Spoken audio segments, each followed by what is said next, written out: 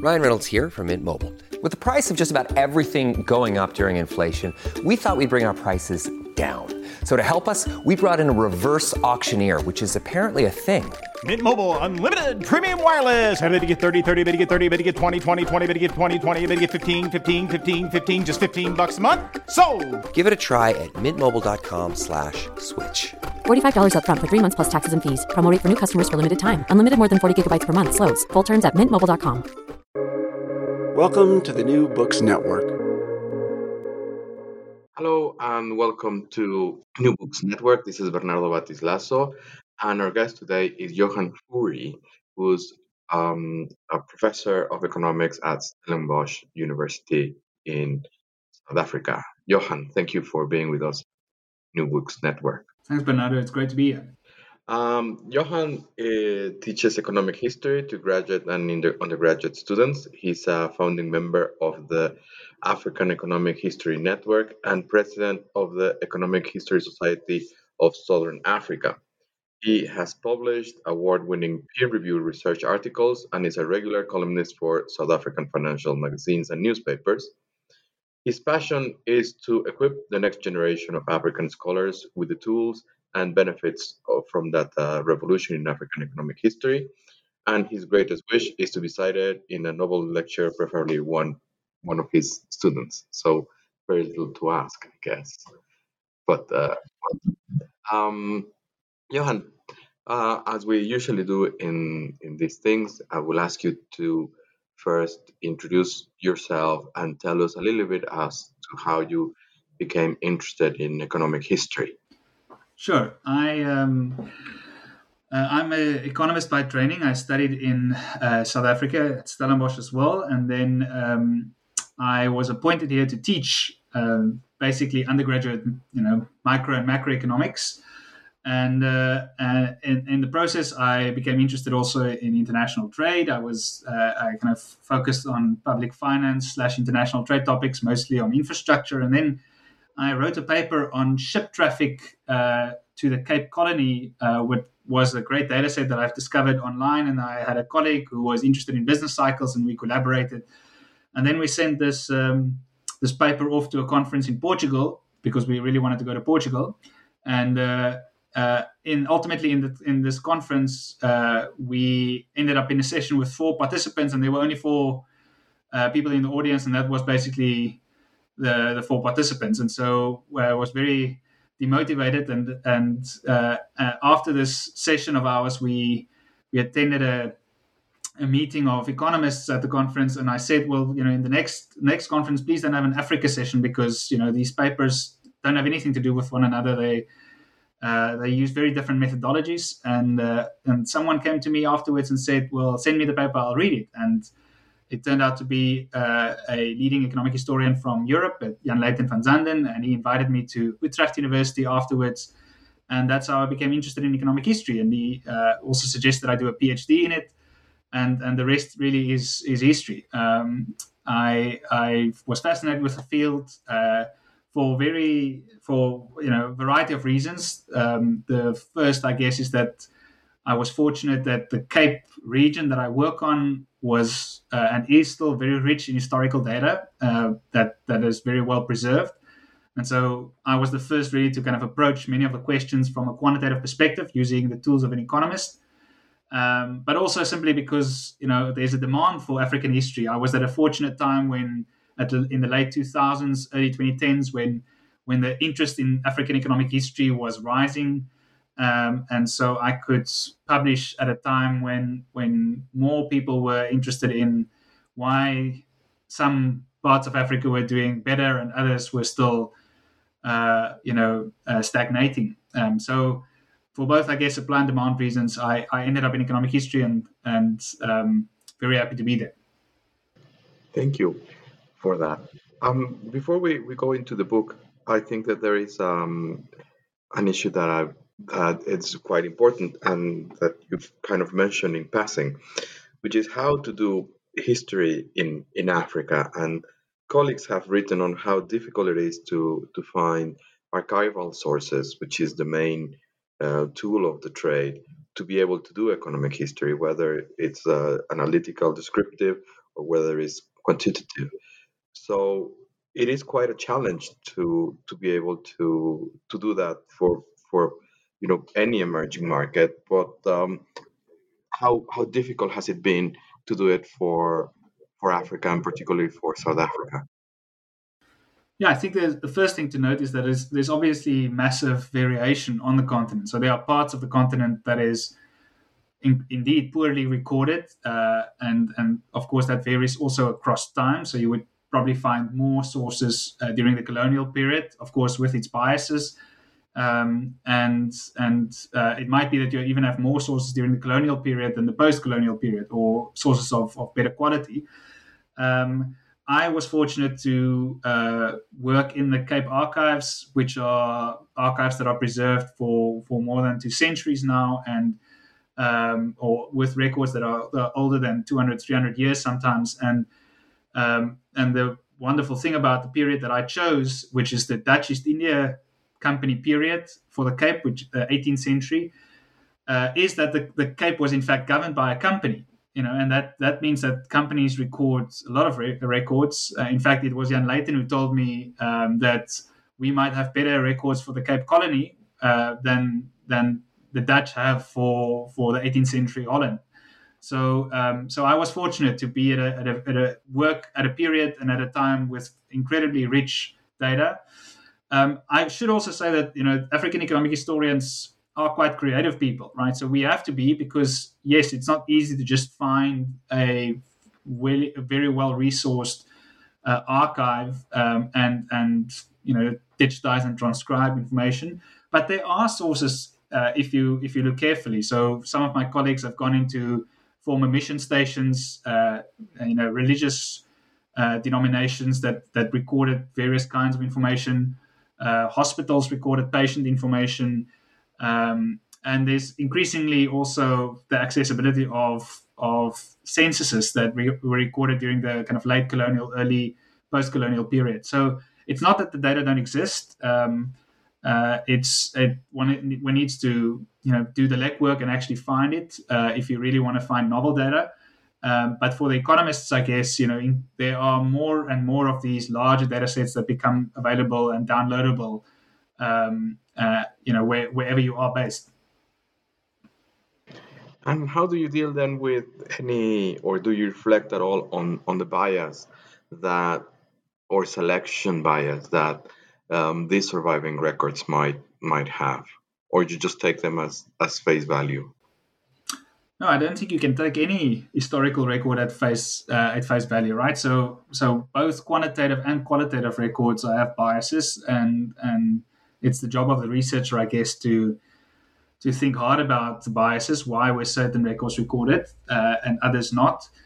Not only recorded, but actually kept and preserved, right? That's also important. But I do think what the advantage is of using quantitative records is that we can often still use very biased and very selected records, but in ways that are orthogonal to the reasons that they were recorded. So for example, Alex Muradi's initial work on heights, anthropometric work on Africa, was these colonial officials who were recorded soldiers, African soldiers in Kenya, for example. There was no reason for them to be biased in terms of the height of the soldier that they recorded or in the attestation form. So you can use those heights to say something about living standards over time, and use that in a way that I think it might be a biased source in terms of other types of measures, but in terms of the height recording, I don't think that should necessarily be a concern for the researcher. And there are other kind of ways that one can think of, other types of records that one certainly can indeed think of that can be used in ways that are orthogonal. Patient records, for example, if you use that to calculate literacy, there's no way to imagine that should have certain strong biases. Of course, there's selection issues that one needs to care about, but that's not necessarily the concern about racial biases or these kind of things.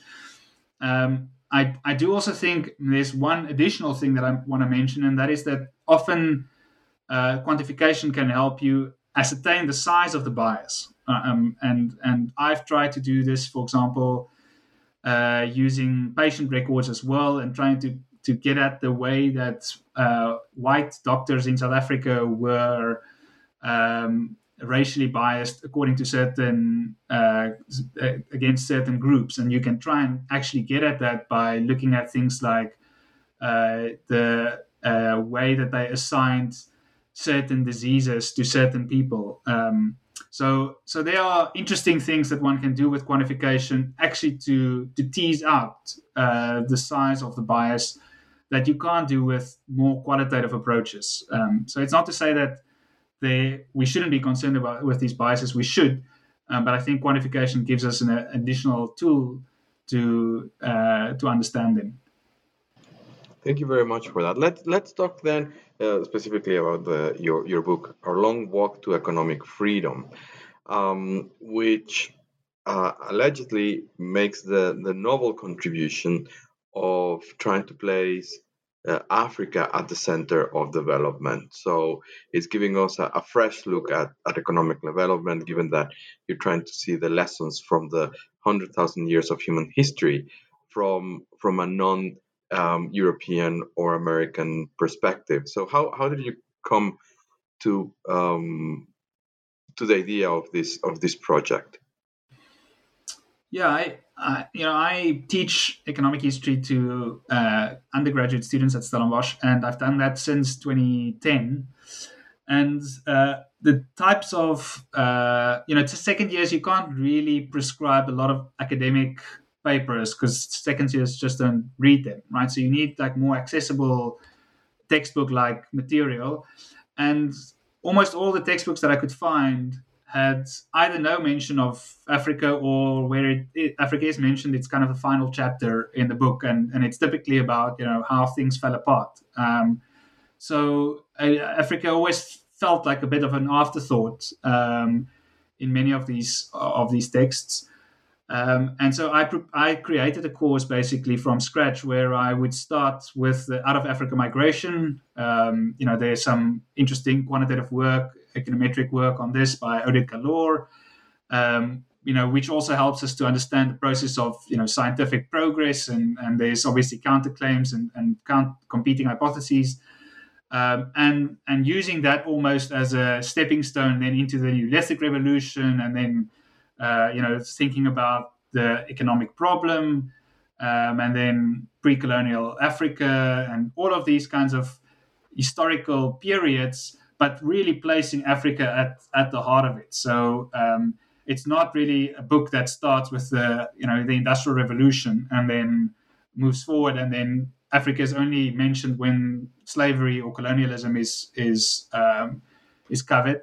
It really is incorporating Africa in all of these historical events. So, for example, the chapter on the Protestant Reformation, of course, that starts in Europe, but it has massive implications for Latin America, for Africa, because of the missionaries that are ultimately sent to those continents and the types of effects that they have. And there's a massive literature now in economic history on the effects of these missionaries. Again, a kind of interesting contested literature because it deals with sample selection issues and all of those things.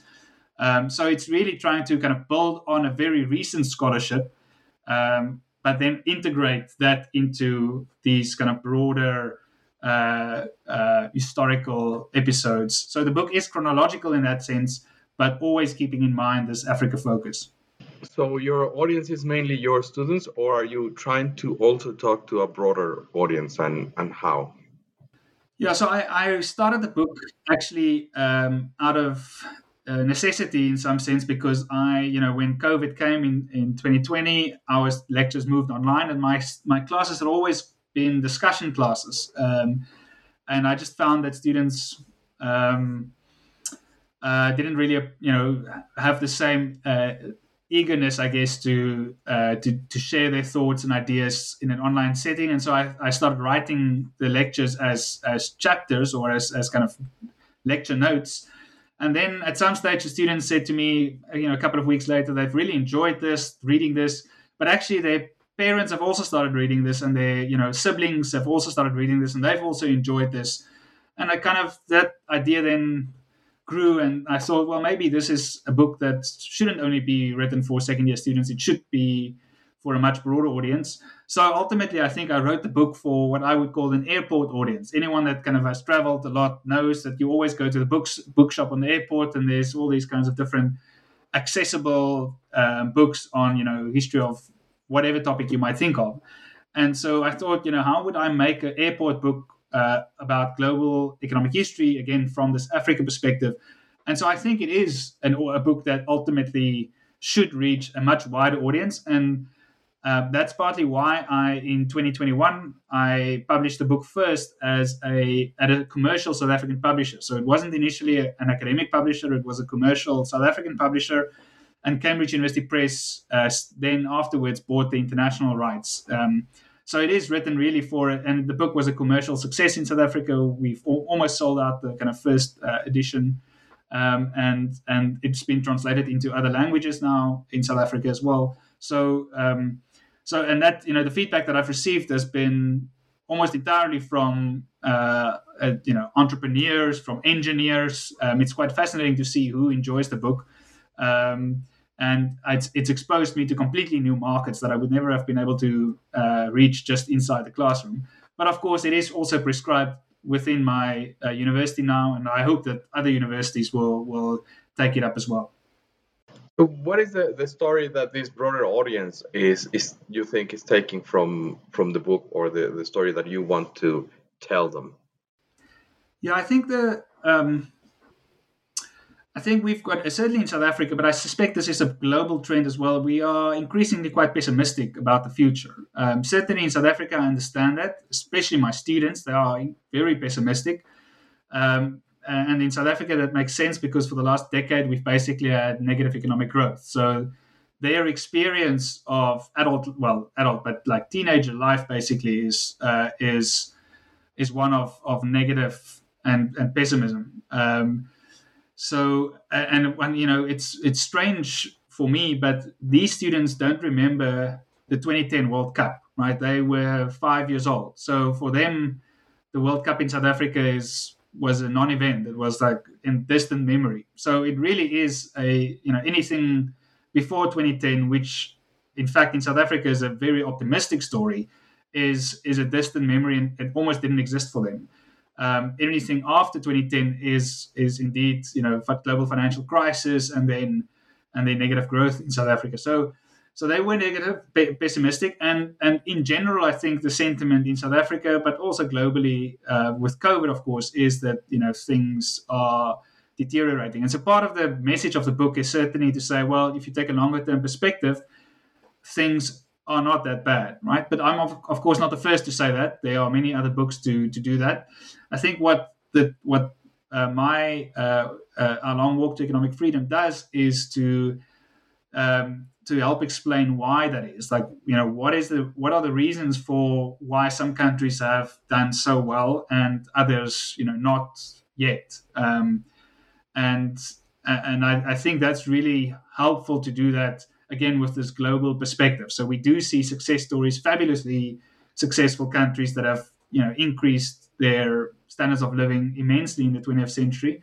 And so we can learn from them, and we can also see what the reasons are for other countries not adopting those lessons or being prevented from growing at those kind of rapid rates. So I think that's really the benefit of this kind of global perspective, is to kind of position yourself in the longer term, and then understanding that things are not inevitably bad. Things can be better.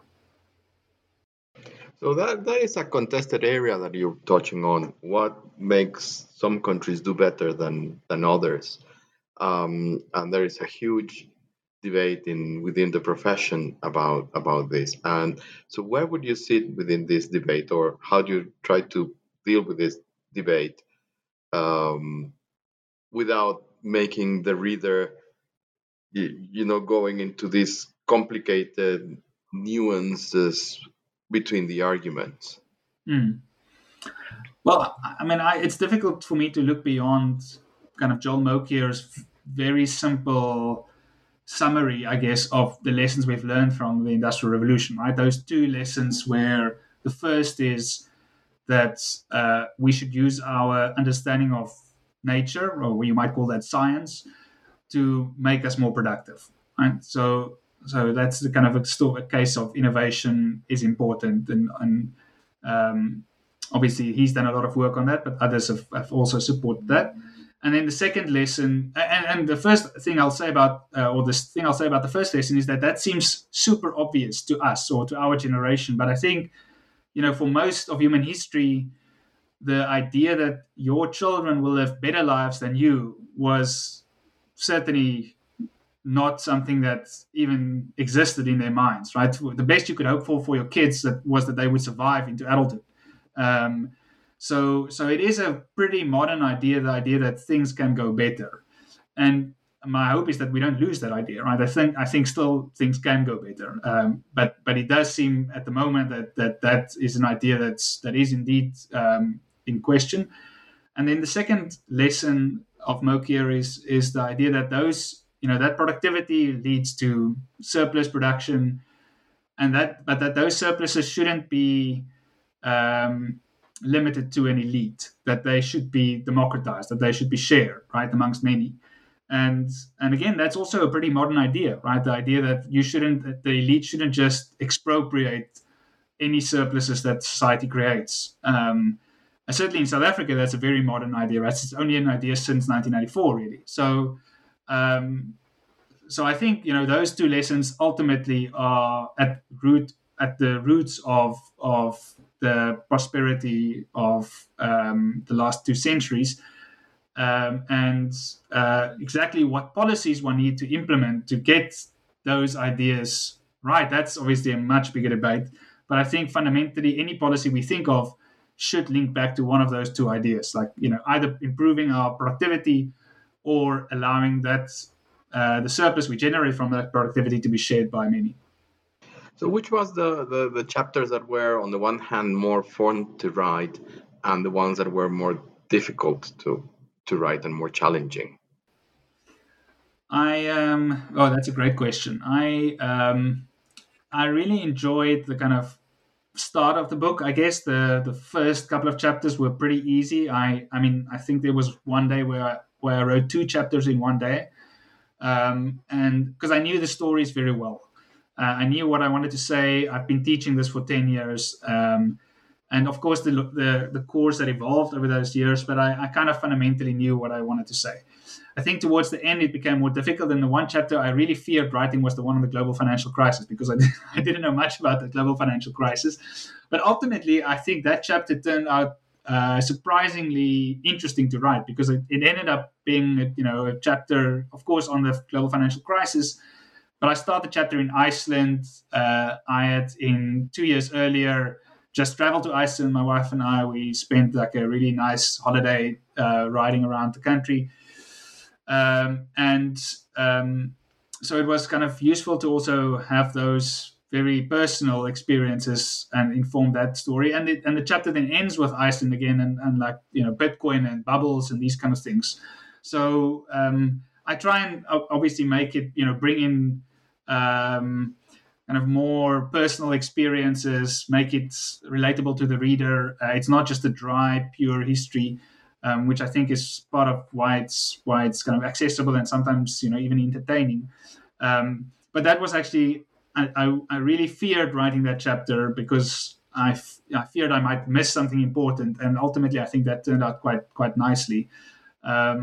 Most of it was written chronologically, so I didn't leave, but that was the one that I left behind, and hoped that, that I would get the courage to write it at some stage. Yeah. Exactly. Yes, I guess there is a little bit of that fundamental insecurity of being an academic that we all share, of the fear of having to say something wrong, or somebody that you're not in complete control of the details, and that sometimes surprises me with people that can write for a wider audience and say things that might not necessarily be there. But anyway, it's one of the parts of the profession. but you mentioned just now very briefly some of the bits that were left out. So what are the things if you had the space or if you were invited to write a second volume, would you include, and why? Sure, that's another great question. So the nice thing about doing a Cambridge edition is that you have time to correct all your mistakes in the first one. So I have added about 10,000 words to the second edition, the international edition now, which includes another chapter. That was a chapter that I wrote in November 2021 on war. It turns out to be quite prescient to write that chapter, but it's about the causes and consequences of the Second World War and leads into the Cold War. And again, a nice chapter because it starts in Poland and then spreads to Vietnam and ultimately ends in Mozambique. So it's a kind of a nice global chapter again. But there were also other chapters that got completely overhauled. So I got fantastic feedback on the first edition from some of my colleagues. So certainly the chapter on slavery has been, I think, substantially improved and expanded. What I would do now is not entirely clear. I think there might be space for a chapter on the Indian subcontinent. There's not much on, say, Pakistan or Bangladesh or India itself. So exactly how that ties into a bigger literature. So it's not that I just want the regional chapter. It would be probably something related to institutions that I'll bring in there. So that's something that I might think of in future. And what else? I think, I should also add that I rely heavily on the rest of the scholarship of my profession, right? So there's always new papers that's coming out. Already some of the chapters that I worked on only 2 years ago could benefit from some of the new papers that came out. There's wonderful work, for example, now on Chile that I would have loved to include in the book as well. So it is a book that will be updated hopefully every 5 years or so. And there's also some of the chapters that have papers where some of the results are now being contested. So that's great. That shows that in future, I can mention these scientific debates, and that will help, I think, improve the reading experience for the reader, or at least kind of being aware that these things are still in contention, that nothing is fixed. Like there's always room for improvement. But I'm quite happy with the Cambridge University Press issue. Excellent. Well, thank you very much for that. And finally, what is it that you're working on now? What is going to be your next project, short term and long term, other than updating this book every 5 years? Yeah, I certainly would try and want to show the success of the book in terms both, I guess, of the feedback that I get, but also just in terms of sales. That's a very hard number that tells you at least whether people are reading it. So I guess it would be nice to reach audiences beyond our profession. I think that would be nice to do, and so that's why invitations like this is wonderful. I am at the moment busy with a couple of quite large projects.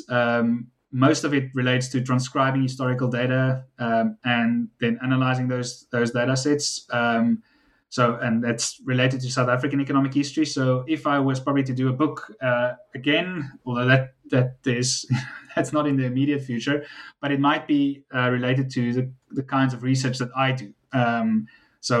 Looking at kind of an economic history of South Africa from an economic history perspective, or quantitative perspective at least. That I think there's a lot of interesting work that's come out of my research group at Stellenbosch University, which is LEAP, and we've quite a big team now, and so it would be nice to report on some of those findings for a larger audience. Thank you very much for that, Johan, and again, thank you for being with us at the New Books Network. We hope to have you again in the future with a new project. And for our listeners, please remember to subscribe if you haven't already done so, and also to rank us or leave comments. Those are always very helpful.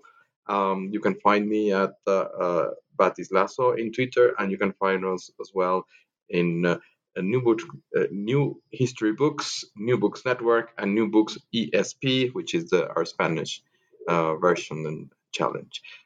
Johan Puri, again, thank you very much for being with us at New Books Network. Thank you very much for having me.